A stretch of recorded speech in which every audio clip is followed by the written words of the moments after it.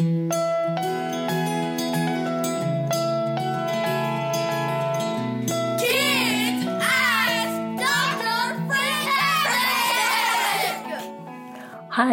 I'm Dr. Eileen Kennedy Moore, also known as Dr. Friendtastic.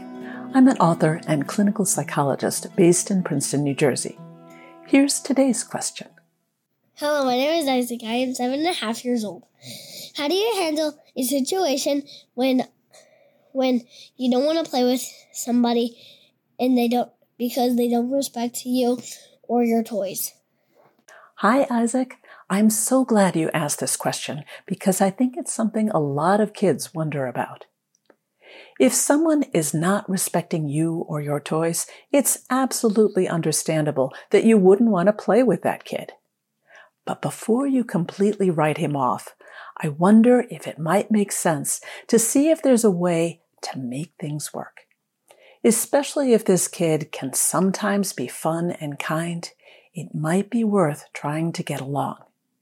Now, I want to be clear about something. Working things out doesn't mean you should put up with being treated in a disrespectful way. That wouldn't bring you closer. It would just make you dislike this kid more and more, and then you might do something disrespectful to him, and then he'd be mad at you, so he might do something disrespectful back, and the problem would get even bigger. You didn't mention what the kid did that you found disrespectful. Maybe it's something you could prevent by changing the situation. For example, if he tends to be too rough with one of your toys, maybe you could put that toy away when you know he's going to be around or before he comes over. Or maybe only play outside with him, or only play some games but not other games with him.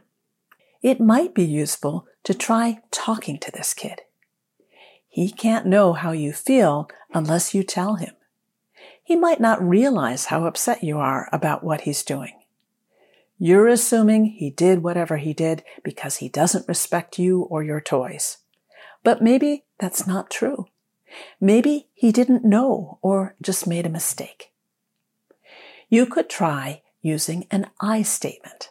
That's I like me, not I like eyeball. And ask for what you want. This is a very powerful way to manage friendship problems. So maybe you could try saying something like, I spent a lot of time arranging my card collection just how I like it. Please keep the cards in the order I put them.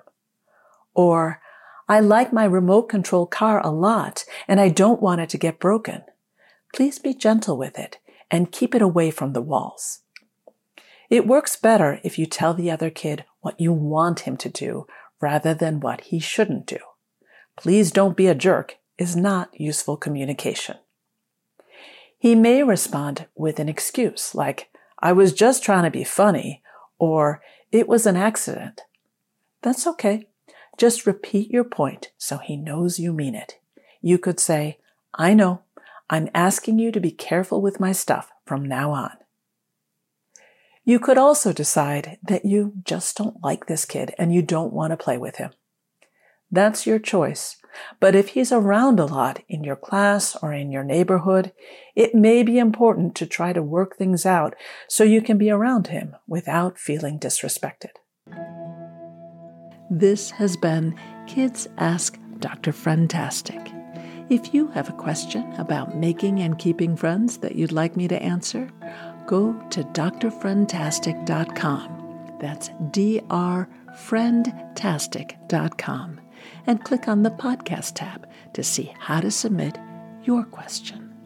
And be sure to check out my books for kids about friendship. Growing Friendships, A Kid's Guide to Making and Keeping Friends, and my new book, Growing Feelings, A Kid's Guide to Dealing with Emotions about Friends and Other Kids. They're available through your library or wherever you buy books.